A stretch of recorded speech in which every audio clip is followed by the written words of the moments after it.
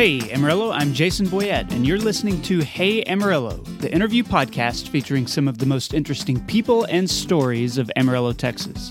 This is episode 99, and as I've been counting down to the 100th episode, I've been focusing on some of the people who were important in getting this podcast launched back in 2017. It helps, obviously, that they are fascinating in their own right. So this week's guest is Reagan Hales. Reagan is the Vice President of Business Development at the AEDC, the Amarillo Economic Development Corporation. When I decided to launch this podcast, I lined up sponsors for the first 7 episodes before I had even recorded my first interview. The first 4 were sponsored by Estacar Companies, and last week I interviewed Corey Burns, the CEO of Estacar. Well, the next 3 episodes were sponsored by the AEDC, which then went on to sponsor several other episodes after that. Well, Reagan was on board and supportive back when I was just trying to figure it out, when the podcast was only an idea. And I'm so grateful for her encouragement, for her support, just personally and financially as this got started. As a woman serving in a top executive position with a job that involves helping grow the business community in Amarillo, I think Reagan offers a really fascinating perspective that I think we need to hear. It's an honor to have her on the show. Here's Reagan Hales. Reagan Hales, welcome to the Hey Amarillo podcast. Thanks for being here. Thanks for having me. I'm excited. Well, good. I'm glad you're excited. I'm happy to talk to you. You've been somebody who has been closely aligned with the podcast since the very beginning. And so I know you know the show, you know the goals, and sure. I've had you as a potential guest for almost 2 years now. So I'm glad that we finally connected and get to talk about you. Yeah. I still can't believe it's been 2 years. Well, I can't either. It's been a fast 2 years, that's for sure. So before we talk about the AEDC and the different things that you're involved with, I'd just like to establish you in this area. So Tell me how you ended up in Amarillo in the first place. Well, I was born and raised here in Amarillo. My parents are both from Spearman, and my dad came to Amarillo. My whole family came to Amarillo after he graduated from law school. So they moved here in their 20s. My brother and sister were pretty little. So I was born here, raised here, and I've been here. I was here all through high school. And then since I was the youngest of 3 by about 10 years, my brother and sister were quite a bit older. I was kind of the stubborn third child that wanted to go do my own thing, get as far away as I could. Yeah. So in high school, I applied to all these colleges that were, a million miles away from Amarillo, in New York and California and Boston. And my dad at the time, he was like, if you get into those colleges, I'll help you go, just apply. Let's see what happens. And I don't think he expected me to get into a single one of them. Of course, I got into all of them. And so I think he kind of panicked. Yeah. Because I was like, okay, I'm going to move to Boston and here we go. And he said, nah, I changed my mind. You have to stay in Texas. And so I was just thinking, where's the furthest I can go from Amarillo? I want to do my own thing. And so I went to school in Austin, studied business there, kind of to make my dad happy because he wanted me to be a banker or a lawyer or something. And then after I graduated from UT, I moved to Atlanta when I was 21. Didn't know a soul, didn't know anything about Atlanta. I just knew I wanted to go somewhere else and do something different. Okay. Didn't want to move to Dallas. Didn't want to move to Houston. I still just kind of wanted to plot my own course. So I showed up in Atlanta. I actually, on my resume, I said I lived in Atlanta. Totally lied on my resume. But I thought that would give me a leg up, and it kind of did, except I got the job offer, and the guy that offered me the job was like, okay, we need you to start in 2 weeks. And of course, I don't live there. I'm like fresh out of college. And I hung up the phone, I looked at my mom, and I said, Mom, I have to move to Atlanta in 2 weeks. And she looked at me, I think her jaw hit the floor. I'm sure she probably said a few expletives. But we loaded it up and moved out in 2 weeks and made it happen. Yeah. What was that job? I was a bond trader for Merrill Lynch. That first job, I was like a sales assistant for someone that traded equities, traded stocks. And then I got my brokerage license within just a couple of months, and someone had retired on their bond desk and they had an open seat, and I was just kind of the warm body that was qualified, and they stuck me in that chair and threw some Bloomberg terminals and phones in front of me and said, go. Wow. And I was terrified. Yeah. Totally terrified. Because you can learn all about that in college classes. No, you don't learn any of it. Yeah, I mean, it's all like theoretical, and then you're put in front of a computer. Oh my gosh, you don't learn any of it in college, which, is a whole other thing. But, I had studied how to price a bond or, how to value a company, but I didn't know how to have two phones in my ears and enter trades. And, so I was 21, straight out of Texas, and the people that I talked to on the phone were all these bond traders from the pit in New York. And within the first month or so that I would be on the phone with them, they were like, listen, girl, you've got to drop this accent and you got to talk faster because this just isn't going to work. Wow. So now I'm terrified at how I talk. And I also have to reiterate all the trades properly and not screw it up because we were moving millions and millions of dollars in trades. And so I was just terrified for 6 months, but loved it at the same time because I had all of this, real world information right at my fingertips. This was 2000, and you knew everything that was happening all around the world because you were just at the pulse of the market. Right. So I loved it. Was that something like that you wanted to do? I mean, coming out of college, or was it just kind of the first thing that you... No, not at all. I mean, I was one of those kids at business school at Texas that in the summers, I was a counselor at Kanakuk. I went to the Branson in the summer and hung out with 12-year-old girls, where all my other counterparts were doing internships at Deloitte and right. Accenture. So you weren't one of those high achieving. No. I was probably, and I minored in Italian. I mean, I was such the antithesis of a business student, but so no, it wasn't what I planned on doing. I just lucked into that job at Merrill Lynch and never thought I would trade $50 million bonds in a single minute. But I really liked it. And then I ended up doing sales in it, which I was pretty shy and introverted my whole life. And so to get on a phone call with someone that ran a major investment fund, and here I am selling to people, I never would have thought I'd enjoyed it, but I loved it because I just like people, and at the end of the day, I would forget that this was Home Depot or Lowe's that was my client. It was just Steve. Yeah. And I was asking him how his holiday went. So I loved that part of it. How long did that last in Atlanta? It was about 2.5 years. So I was about 2.5 years into it. I was doing really well, and kind of the trajectory of that career, you have to go get your CFA, which is incredibly hard to get. And then I probably needed to move to New York and spend some time on the trading desk there. And at the time, I looked around at the other women that were in that industry, and fortunately or unfortunately, there's a stereotype to that industry for a reason. And sad to say, from what I saw, a lot of it's kind of accurate. Okay. A lot of the women that were in my similar position, they weren't married, didn't have kids. That wasn't an option, kind of. Anyone that was married was in kind of a support role just because there wasn't time for it. Sure. Any extra time, you were in the office, you were with clients. And so I just knew that it wasn't what I wanted for myself long term. And my boss at the time, and I'm 23. Right. I have no wisdom whatsoever.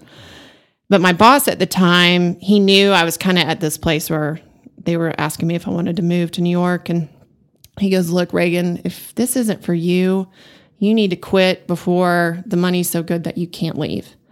No one's going to begrudge you for it, but this is just a choice you have to make. So May of that year, and this was after 2001 when the trade towers fell, right. The whole industry was changing, and I knew there was just a lot of things that were going to shake up. And so I walked into my boss and I said, all right, I'm quitting. And he said, well, what are you going to go do? And I said, I have no idea. But the only thing I knew that I was going to do, my girlfriend and I, my best friend in Atlanta at the time, we took a month off and drove cross country. I think we drove 7,000 miles in a month and just had the best time of our lives, much to my parents' demise. They weren't too happy about that. Yeah. But I had money in my savings and just could take time off. And then when I got back, I kind of took a big pendulum swing and started working for a nonprofit. Okay. Was it there in Atlanta? It was for the American Heart Association. Okay. And I covered the 7 major counties that are all north of Atlanta. And at the time, they were some of the fastest growing areas of the country.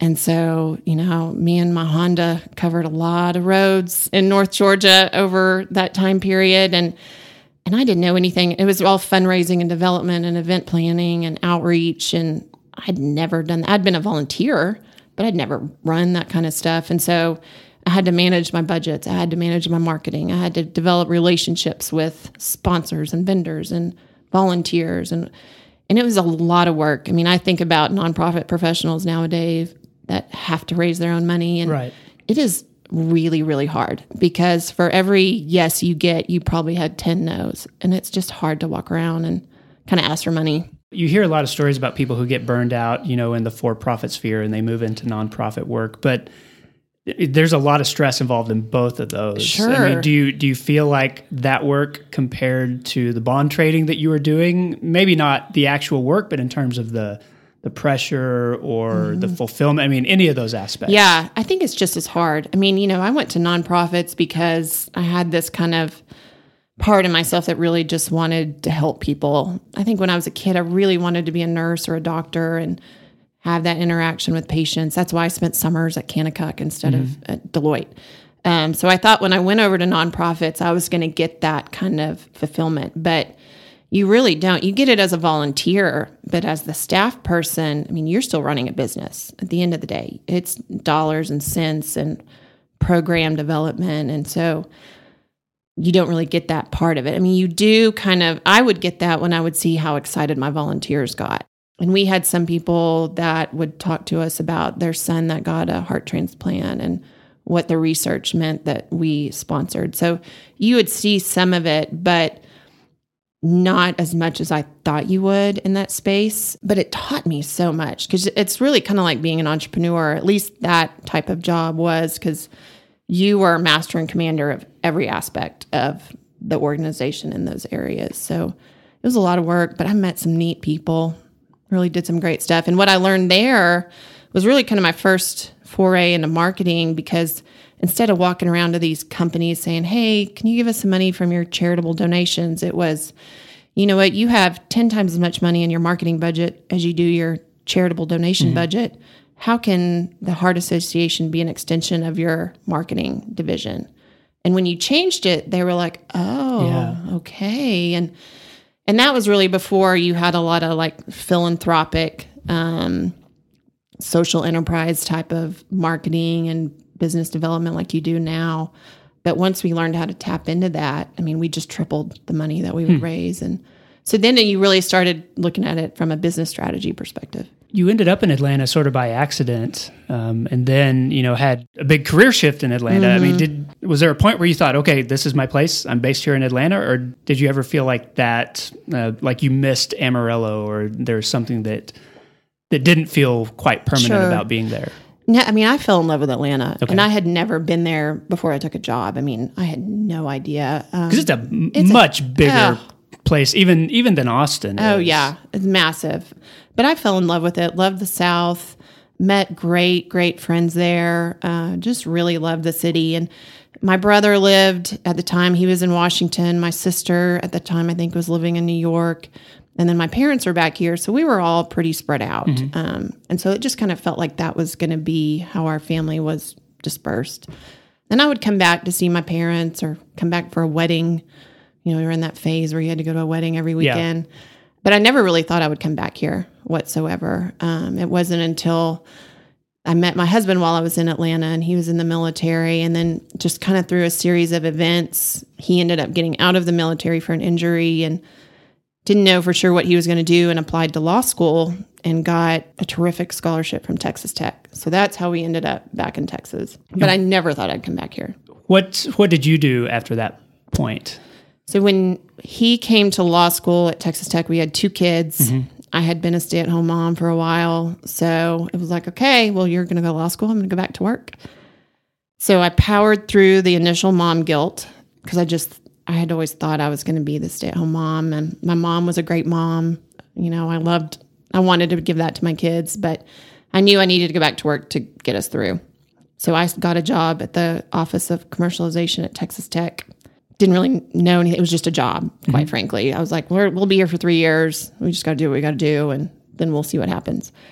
And within that job, I think I'd been there 2 or 3 months, and we got a call from the chancellor's office, and they asked us to work on this big project. And they kind of called us into the administration building, and they said, hey, we need you to go after some money in the federal budget that Obama's administration was putting through. And we're like, okay. And they said, it's about wind energy. And so you guys need to put together this grant. You're going to go after wind energy. Go. I mean, it was, and we had to like turn it around in no time. And I remember my boss and I looked at each other and we said, do you know anything about wind energy?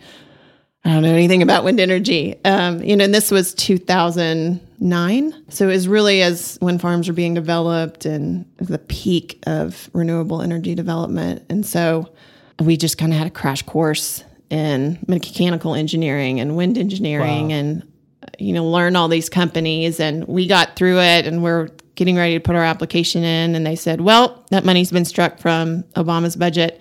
Now you need to go after money from the state. It's like, oh my gosh, pivot again. And then, so it was just this long project of put something together, change, pivot. You need to meet people. You need to do this. And a lot of work, but we ended up getting it submitted. We got funded through the state for some renewable energy project money. And, some of that I can see out at Pantex. Some of the turbines out at Pantex are turbines that we worked to try to get out there, and some projects down in Lubbock. And it was a big lesson, and you got to figure it out. Right. So it was great. You had worked in high pressure bond trading and then nonprofit and then university setting. I mean, was those are all very different, yes, environments to work. Yeah. Do you feel like in that process you discovered, okay, this is the thing I'm good at. This is the thread that kind of ties all these different places together? Yes, I did. I think when people look at my resume, they're like, it's just kind of like a bag of Skittles. It's all over the place. But something I learned that I can look back at in college and realize, okay, this was my niche and I didn't know it. So I was a finance major and hated finance. I actually hated numbers. I should have been a journalist or something because I love to write. But I would get on these, and everything was group project related. It was Harvard Business School model. Everything's team-based. And so we'd get on these teams, and there were always the teams of the finance and accounting kids that were whizzes at numbers, but they hated writing or communicating. I had so many of my peers ask me to write their scholarship application essays, or, I need you to do this, or I don't know how to write an essay for my English class. And so, but I could write and I could speak and present. So I would always find the teams that might have international students or really, really shy people. And I would get on their team and I'd say, look, you do all the number crunching. You put all of this together. I'm going to sit and listen. And then when it comes presentation day, I'll do the presentation and I'll field the questions. And so, because I was never afraid to get in front of an audience and field whatever came at me. Right. And so I learned that I can take really technical information and kind of whittle it down to something digestible for other people. So I kind of learned how to relate to people, bond trading. In the nonprofit world, I learned how to take a mission and say, maybe you don't have heart disease, but this is how this mission applies to you. Right.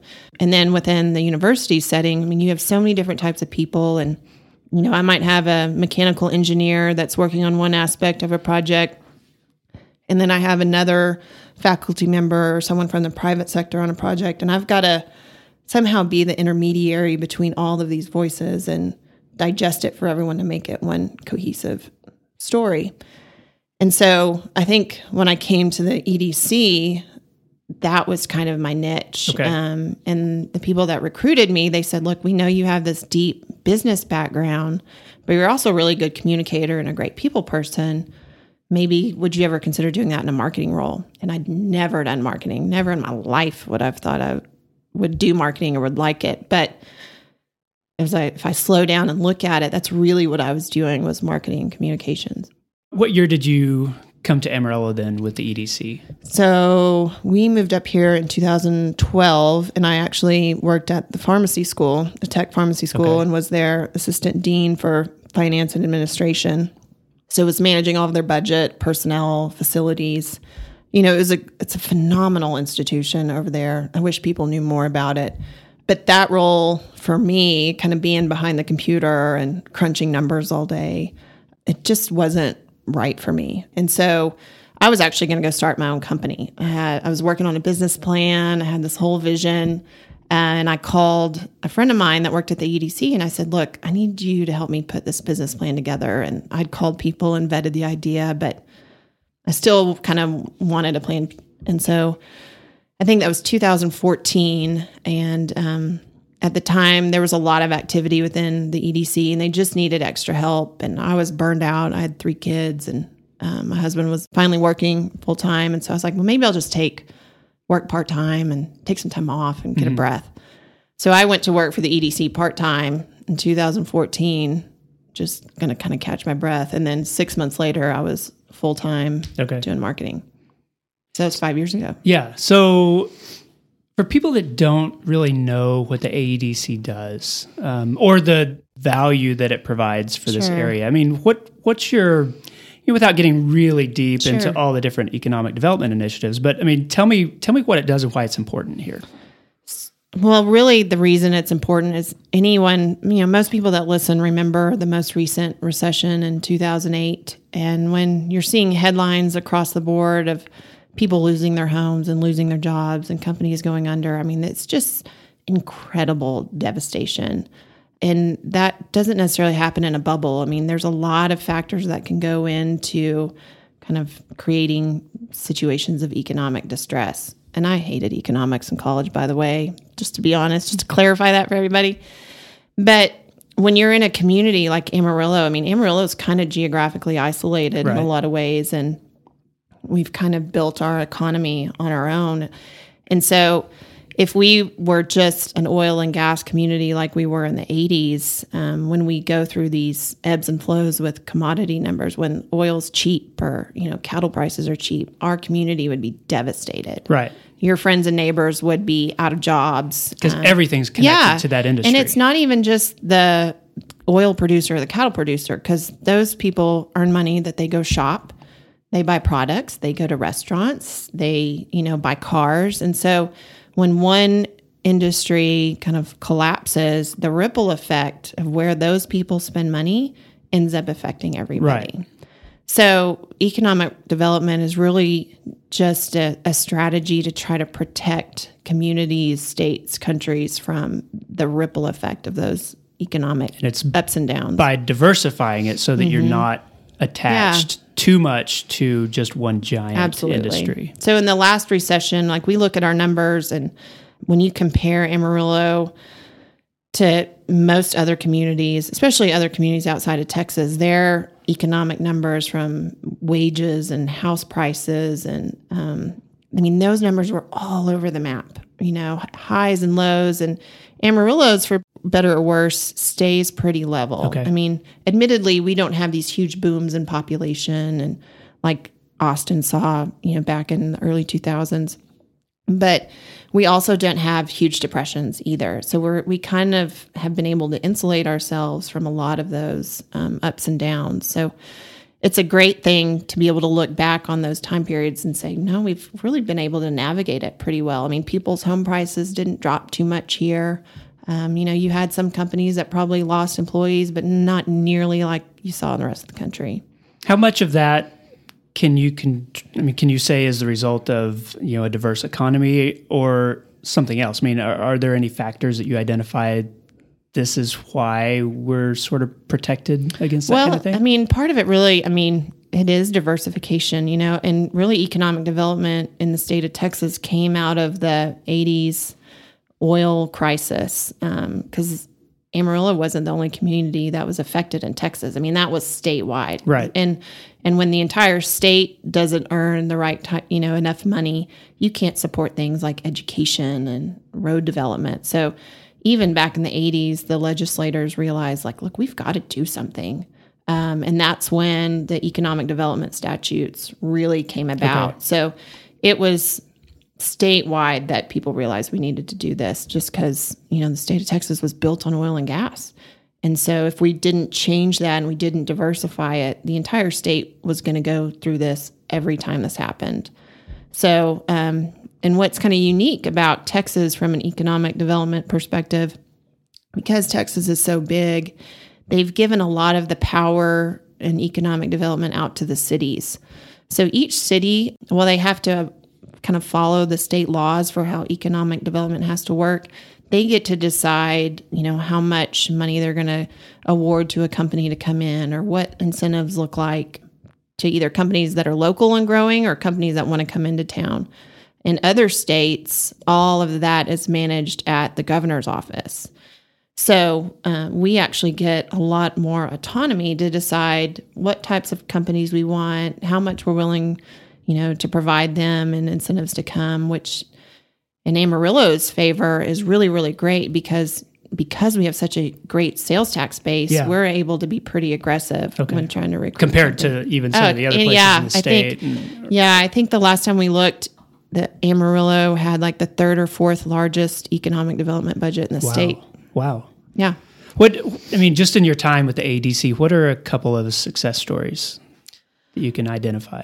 Sure. Well, everyone looks at Bell as kind of the milestone and the biggest testament about economic development, and where Bell is celebrating their 20th year in Amarillo here, and having gotten to know a lot of the people that work out there and a lot of the stories. There's a guy, we actually did a video on him when I first started, Kyle Washburn, who was one of the very first employees to graduate out of the AC training program. Mm-hmm.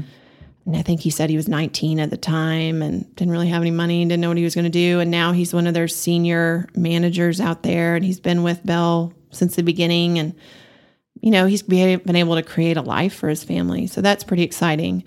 But, from a recruitment perspective, we've brought in Gestamp Renewable Industries since I've been there. But, recently we've done a lot of local expansion projects. Okay. With businesses that kind of grew up here instead of trying to bring outside businesses. Yeah, and there's a lot of dialogue about whether those are important or if we should be investing in those the way we invest in companies we're trying to bring in. And what we say is our expansion project for a company that's here that's wanting to grow is some other community's attraction project. So like when we did a project with Maxor Pharmacy, they're going to be adding hundreds of jobs, really well-paying jobs. Right. Well, someone else could have recruited them. They could have gone to Chicago, or they could have gone to another city. But because we saw their value and knew what they contributed to our community, we knew we wanted to keep them here.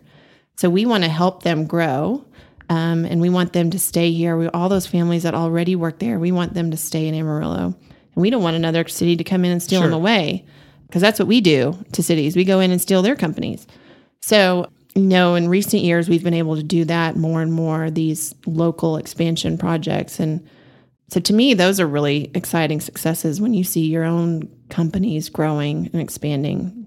I wanted to ask you a little about being a woman in business, because, you kind of alluded to it being in the trading office, and that it was rare that you were a young woman exceeding there. And, because you've been in so many different places, from the corporate world to the university world, all of them in leadership roles, have you ever felt like you were doing something that was a little bit different, from what other women were doing in this part of the world, or that you were taking a path maybe that, whether it's the mom guilt that you talk about or any of that other stuff? Has it ever felt like, all right, I'm going to go do this thing, for women? And no. To answer the question, no. So when I went back to work, I felt terrible dropping my kids off at daycare. It was something I never thought I was going to have to do. But then when I started working, I realized how much I loved working. Yeah. I just did. And I've always been this kind of type A driven overachiever, not necessarily because I was trying to prove anything, but just because I like working, And so the longer I worked, I realized, well, this is just my path, It doesn't look like what my moms or my sisters did, or a lot of my friends were at stay-at-home moms at that time, but this is what I do, and I liked it. And to be honest, at the time it was hard, and I'd even say it's still hard sometimes, because it's hard to find other working women that you can relate to. I know like Amy Henderson, who's a commercial lender at A&B, she and I talk a lot of time because we're two full-time working moms, and you don't really have a lot of time to go meet other working moms because Exactly. we go to work and then we come home and we do whatever we do.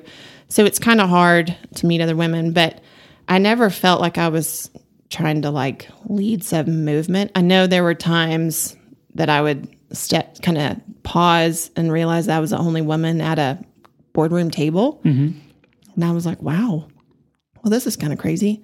But I wouldn't think about it for longer than 10 seconds. So, and I never really had a lot of instances where I felt like I was being treated differently, which is great. I know a lot of women would say something differently. I mean, I remember when the Me Too movement came out. I mean, I have my own stories of, kind of terrible things that happened, but I never really felt like I was leading a movement. I remember I was at a economic development conference, I don't know, maybe 3 or 4 years ago, and they were telling us to talk about our female heroes and, who encourages us and motivates us to do business. And as corny as it sounded, I said, it's really my daughter. And I think she was 7 or 8 at the time, and she's 11 now. But so often, like, we go home and we tell our daughters, you can go be anything you want to be. You can be president. You can be a CEO. You can be whatever you want, or you can be a mom. But when we try to do those things for ourselves, a lot of times we either feel guilty about it or we question ourselves. And so it was kind of a gut check to me as a mom. Like, if I'm going to go home and tell my daughter that she can do all these things, well, I need to kind of listen to myself too. Yeah. And so I realized that I was this mirror for my daughter, and I wanted her to feel confident and able to go do anything she wanted. So a lot of times when I have those kind of like those gut check moments, I think about that. And this is a culture, and I'm speaking like regionally, where maybe, this area, there are fewer women than men in those leadership roles. Sure. Where it's been improving in other parts of the country, New York, California, or Chicago, whatever. Do you feel like Amarillo is making more strides in that direction? I mean, do you feel like there's been some improvements? Oh, I mean, look at our city council and our mayor. Okay. Look at everything Mayor Nelson's doing, and you've got Frida Powell and Elaine Hayes. And I mean, we have a lot of women that are in senior positions. Do I wish there were more? Absolutely.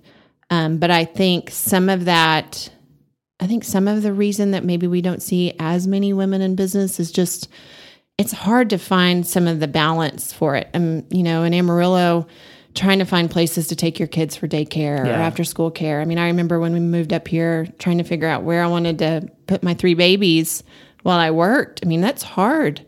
And there's not as many places here. I mean, I've talked with a lot of people about that, and there's just different items like that kind of contribute to it. But what's funny is I have a lot of women that call me every week that are either small business owners or women that are starting nonprofits. And I think there's also a lot of nervousness and anxiety. I mean, these women call me and they say, I've got a lot of stupid questions and I don't know who else to ask. Because I think there's a lot of fear. They go, I don't want to take this question to my banker. Yeah. Or when I get across the table from an attorney, I don't want him to think I'm stupid. And I'm like, okay, you just have to stop. Just stop. And I hate to see that anxiety in their eyes because these women are brilliant. I remember when I first started talking to the girls that run Colorful Closets, they were nervous and didn't really know where to start. And they said, I've got all these stupid questions. And I'm like, just stop it. You've got a brilliant idea for an organization that's going to serve our community. Throw the word stupid out. Yeah. Nothing stupid. Don't be afraid. And so I think a lot of women are just hesitant to admit they don't know something. But, I would tell all those women, if you're nervous, I'm going to tell you there's 100 men out there that also don't know those answers that have to ask the same questions. So don't feel like it's unique to women. That anxiety that women feel, is it something that is learned from them, or is it something that maybe is kind of self-inflicted? I mean, do they learn to be intimidated or anxious in that kind of situation? I don't know. I mean, I know I've read a lot about women entrepreneurs and women in business, and I think a lot of times women kind of have this imposter syndrome more than men, where you feel like you're going to show up to a meeting and everyone's going to go, what is she doing here? She don't know what she's talking about. And that's more prevalent in women, I think, than men. Is that a larger societal, cultural issue? Perhaps. I think we've done a lot in the last 10, 20 years to kind of break some of that down, but I'm not sure necessarily what it is. I think in Amarillo, we're trying to do a lot to create better networks for women to be able to meet other women in business. I mean, we've done events with the Enterprise Center and the Small Business Development Center to try to give women outlets to ask questions. But, I'm not exactly sure what that one reason is that maybe women have a little bit more hesitancy to ask questions or to kind of do some of those things. Okay, so what advice would you give to a woman who has like entrepreneurial dreams or has some, wants to do something in leadership or wants to try something in the business world? Is there something concrete that you could sort of tell her to think about this or go in this direction? The biggest piece of advice that I could give anybody is to find a mentor. And maybe not even just one person, but to provide or build your own proverbial board of directors. Okay. I listen to a lot of podcasts and I listen to a lot of kind of female-driven podcasts. And one of them was saying, build your own board of directors. Find people that can give you advice from a lot of different phases. And a couple years ago, when I was really kind of navigating my career and trying to figure out what I was going to do, I reached out to someone and, quite bluntly said, look, I have questions. I need some guidance. Can you just meet me for coffee? And this woman who was really well known and had 100 things going on was excited to do so. And we would meet and talk about different topics from business to life. And it really helped me kind of understand some perspective. It helped me be accountable to, trying to do what I was wanting to do professionally.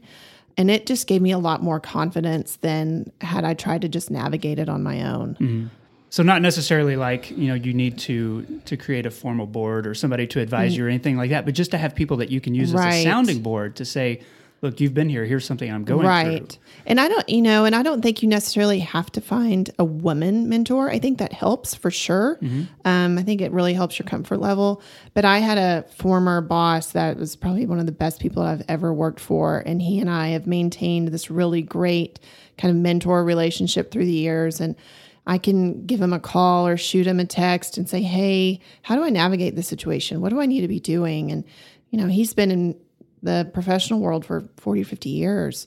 And he has a completely different experience than the woman that I asked to be my mentor. So I think you really just have to find, maybe it's anywhere from 2 to 4 key people that you are not afraid to say, look, this is, me through whatever experience, where I kind of want to go, maybe what my hiccups are, my reservations, or maybe even what I'm capable of. How do I get from A to B? And I think that to me is really the best thing anyone, male or female, but really female, could do to try to get into either a business or a leadership position.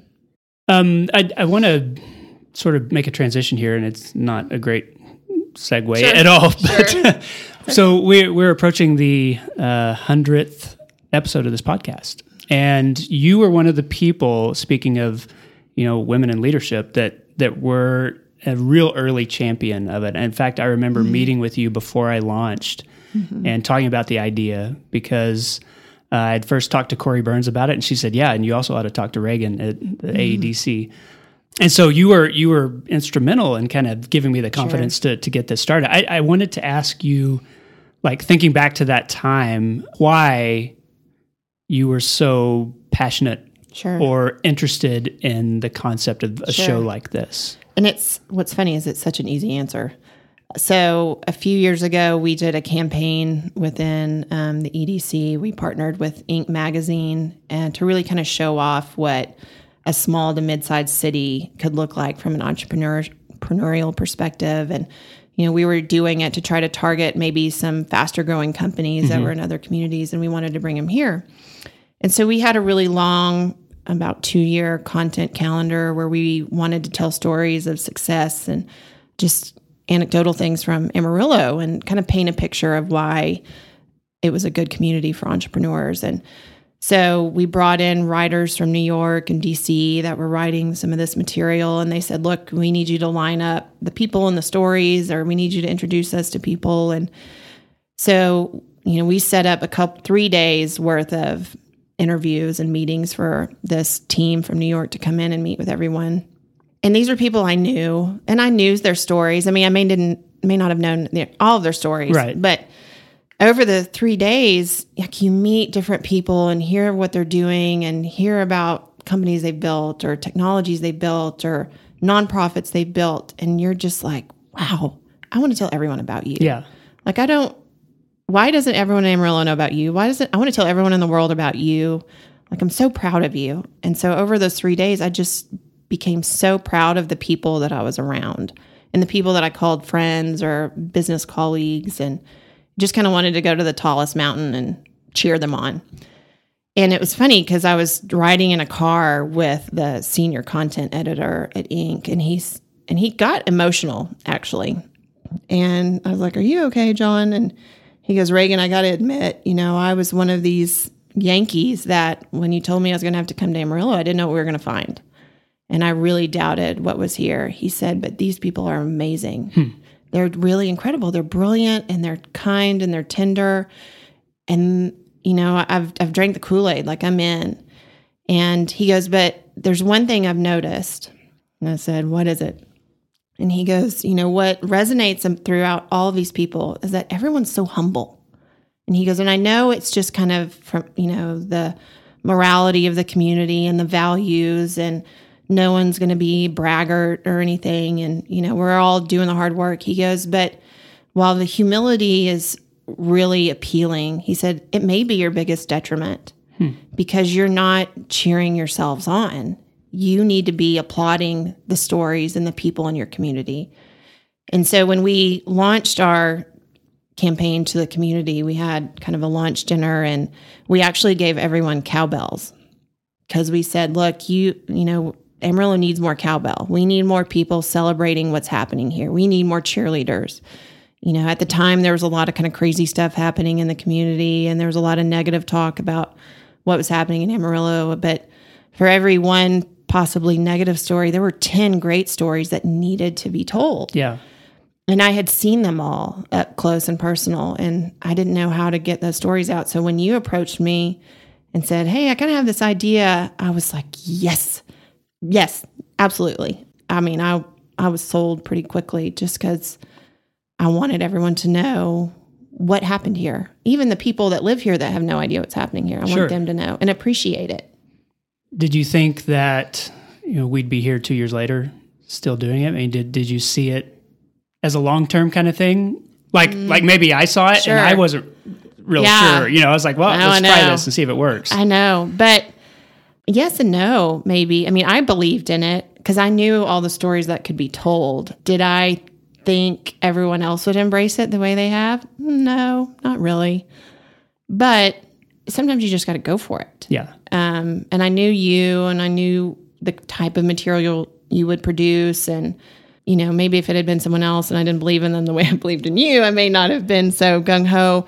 But I knew there was content there outside of just what I knew. Yeah. And so I think I wanted it to be successful.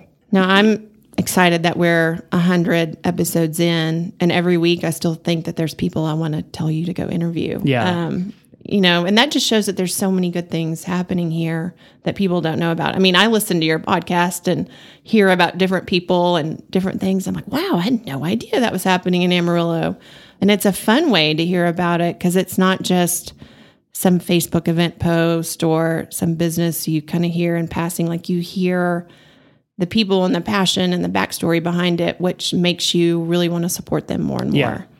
And I think a lot of the people maybe that we even talked about at the beginning as people that would be great to interview, are on a list that I have that I still haven't made my way through because in the process I keep finding more and more people. I know, which is great. And I think my kids laugh at me because I'm the person that I'll go to get ice cream or go to the grocery store and I'll end up talking to total strangers. And by the time, the kid at United that's packed my groceries has taken me out to my car, like I know his whole life plan just because I talk and ask questions. But I think so often we forget that there's stories behind the people we meet.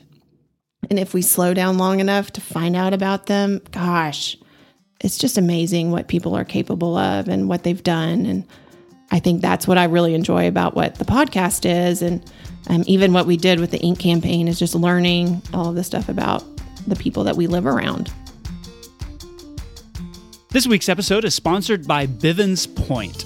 Most of my podcast listeners probably won't think about senior healthcare at all until it's time to help their parents or their grandparents make those kinds of decisions. So when that time comes, turn to Bivens, a long-trusted name for senior healthcare in Amarillo. Bivens Point is a wellness community that offers rehab and recovery services, long-term care, and the BeFit outpatient therapy clinic for senior adults. You can learn more by visiting bivenspoint.org. That's point with an E at the end. This episode is also sponsored by SKP Creative. Now, I'm a social media professional, and if I've learned anything over the past decade, it's that social media changes all the time. Strategies change, the platforms themselves change. It's a lot for businesses to keep up with, especially a lot for them to try to handle on their own. That's why you need to talk to SKP Creative. They develop data-driven social media strategies to help your business grow and thrive. Visit skpcreative.com today to learn more and schedule a free social media evaluation for your business. SKP Creative. Make it happen. Okay, I'm back with Reagan Hales of the Amarillo Economic Development Corporation. Reagan, this is part of the show I call 8 Straight. As you know, I'm going to ask you 8 straight questions. Mm-hmm. Your job is to answer those in whatever amount of detail you want to. Okay. So let's go to the first one. What's your favorite building in Amarillo? Okay, this may sound corny. A lot of my answers are going to be kind of corny. Only because you've described them as corny. I know, so forgive me. Okay, my favorite building in Amarillo isn't because of the architecture, but it's because of what happens in there. And it's actually the research building at the School of Pharmacy on the Texas Tech Medical Campus. Okay.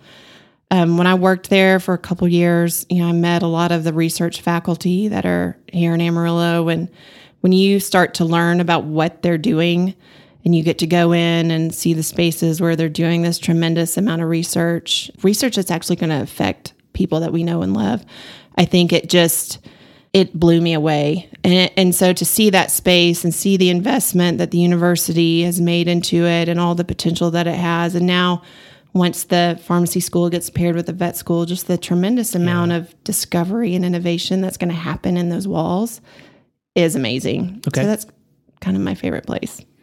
That's not an answer I expected. I know. What's your favorite local coffee shop?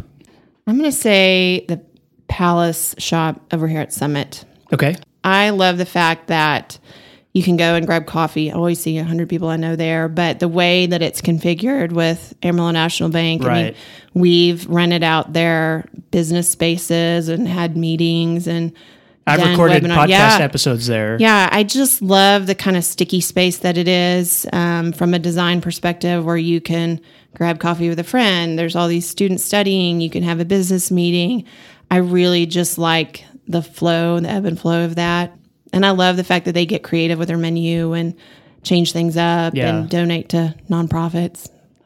Soft side of me. But so I love that space. Okay. What's your favorite Amarillo restaurant? I'm going to preface this by saying the only time I ever go out to eat is when we have people come into town or when I'm exhausted from work and I have to take the whole fam out. So I've got 3 kids. So there's places I would like to eat, and then there's places I get to eat. Those are different. But when we have people come into town, they always either want barbecue or they want Mexican food. And lately, I've been taking everybody to El Tejavan, right off I-40. It is so good. Yeah. They've got really spicy salsa, which I love spice. So the hotter the better. Yeah. And I just love their food. And the service is great. So every time I take out-of-towners into there, they just love it. What does this area have too much of? Risk aversion. Okay. Unpack that a little bit. Yeah. And this is kind of probably just stemming from what I do in the EDC and things that I see and trends. I think Amarillo, from a business perspective, is pretty risk averse. Like, we really like a sure bet. Right. We like to know that if I invest in this, it's going to happen, or this is a proven method and someone else has either failed or succeeded. And, I want to place my money on a winner, which I get completely. But you know, you don't grow if you're not pushed or stretched or try. You know, I think failure is a good thing. I definitely think you learn from failure. I don't think we allow our kids and our students to fail enough because, you know, when they get to be adults, if they've been taught that you can't fail, then they don't. The first time, they're not willing to innovate. So I think a lot of times we have a lot of people that are really, really risk averse, and it's not because of anything other than that's just kind of a general philosophy. And so I think there need to be just a little bit more risks taken in different ways. What does this area not have enough of? So I will kind of go back to my answer about Palace. You know, I travel a lot and end up in different cities and different places. One thing I wish Amarillo had more of are what people call sticky spaces, where you can work and you can grab lunch or grab a drink or have a business meeting, you know, kind of these multi-use spaces. I think, and I really wish we had more of them, just to me, because they foster community and culture. And I think a lot of times in Amarillo, we kind of end up in our silos. Right. Like we're able to kind of divvy ourselves up from our neighbors a lot. And so I wish we had more of these sticky spaces, whether they were patios at restaurants that flowed into shopping or at parks where you had kind of some multi-use spaces. But I wish we had more of that because I think it would really encourage a lot more community activity and just develop our culture out here. It doesn't necessarily have to be a coffee shop. Maybe no, it could be, like the community market to me is a great sticky space. So you have people selling products and you've got musicians and people selling food. And so you mix and mingle and you learn different things about people and products in your area. And you know, it creates a culture that people love and swarm to. So I wish we had more of that. How do you describe Amarillo to people outside this area? Because that's literally part of your job. I know. So what's the short elevator pitch that you have? I know. Well, and a lot of times you kind of got to think about who you're selling it to. Am I selling it to a business person or am I selling it to their employee that they're wanting to come and live here?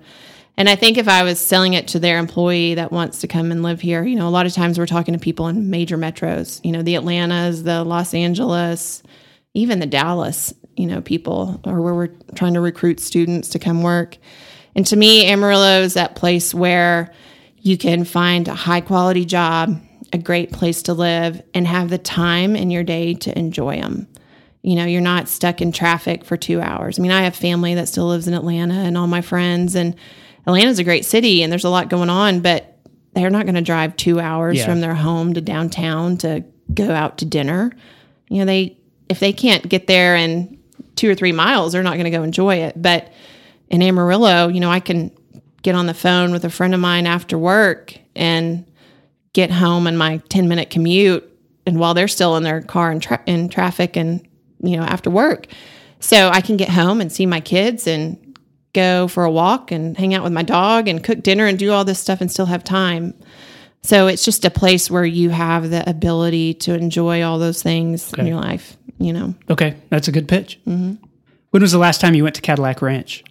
I think it was like 3 or 4 years ago. I think we took my nieces and nephews out there to spray paint the cars. Mm-hmm. They live in Washington State, and they were kind of old enough to where it was something fun to go do, and they came into town, and we took them out there. Okay. Yeah. So it's not a regular thing then? No, but we tell people. We just had a company in a couple weeks ago that were visiting Amarillo for a site visit for a project, and they were in a hotel on the west side of town, and we said, hey, you got to drive by there. You need to go do it. And I think they actually went out there. Okay. So, yeah. And the last question, what's your favorite kind of Amarillo weather? Oh, the fall. Love the fall. I mean, I say that, except like last night I was walking my dog at 8:30, and it was beautiful. Yeah. And I was like, man, I love these late night summer walks.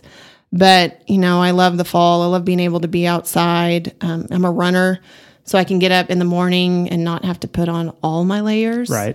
So I can get up and go run, and, you know, you can be out in the evening with the kids and go to football. But it gets cold, and, you know, sometimes it's chilly. I like being able to have 4 seasons, but fall hands down. Okay. Well, that concludes the 8 straight questions. Reagan, I like to end by asking my guests to endorse something related to the area. So I know that's literally what your job has been for the last few years, but what's one thing that you would want listeners to know about or to experience? Okay, I'm going to plug something that's been plugged on here a dozen times. Okay, go for it. Refugee Language Project. Okay. So I met Ryan Pennington kind of when he was kicking off Refugee Language Project. He was one of those people that called me. He actually knows my pastor, David Ritchie. Okay.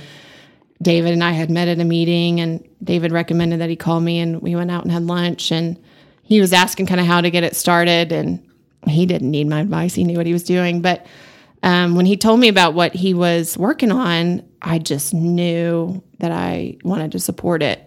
Again, I'm that person that talks to everyone at the grocery store, and I've met a lot of refugees that work at United, and I just want to help them. I mean, these are people that have these amazing lives that they speaking picked up of people and with left. good stories and interesting backgrounds. Yes, and so we've ended up getting paired with a Congolese family, this husband and wife that came over with their 3 kids, and they've become my friends, and I adore them and really want to help see them succeed and integrate into the community. And, my daughter loves to play with her kids. I mean, we have a blast with them. And I think what Ryan's doing through that project and is just incredible. I mean, he's giving dignity back to these people that they had lost for a while. And so if people can get involved in that in some way, shape, or form, I just encourage them to do that. Okay. Reagan Hales, thanks so much for being on the podcast. I appreciate it. Thank you. I enjoyed it. And that concludes the episode. I want to say thanks to SKP Creative and to Bivens Point for sponsoring the show, and thanks especially to Reagan Hales, not just for the interview itself, but also for supporting this podcast since way before the first episode ever released. You can learn more about the AEDC at amarilloedc.com. Thanks also to my friend Angelina Marie for editing the podcast every week. Executive producers of Hey Amarillo include Corey Burns, Wilson Lemieux, Jennifer Callahan, Katie Linger, Patrick Burns, Daniel Davis, Josh Wood, Neil Nossaman, Ryan Pennington, Wes Reeves, and Criselda. Hey, next week is our 100th episode. You can celebrate with me by rating and reviewing this show on iTunes and by telling a friend about it. About the show, not about your review, although you can do that if you want to. My name is Jason Boyett. I'll see you next week.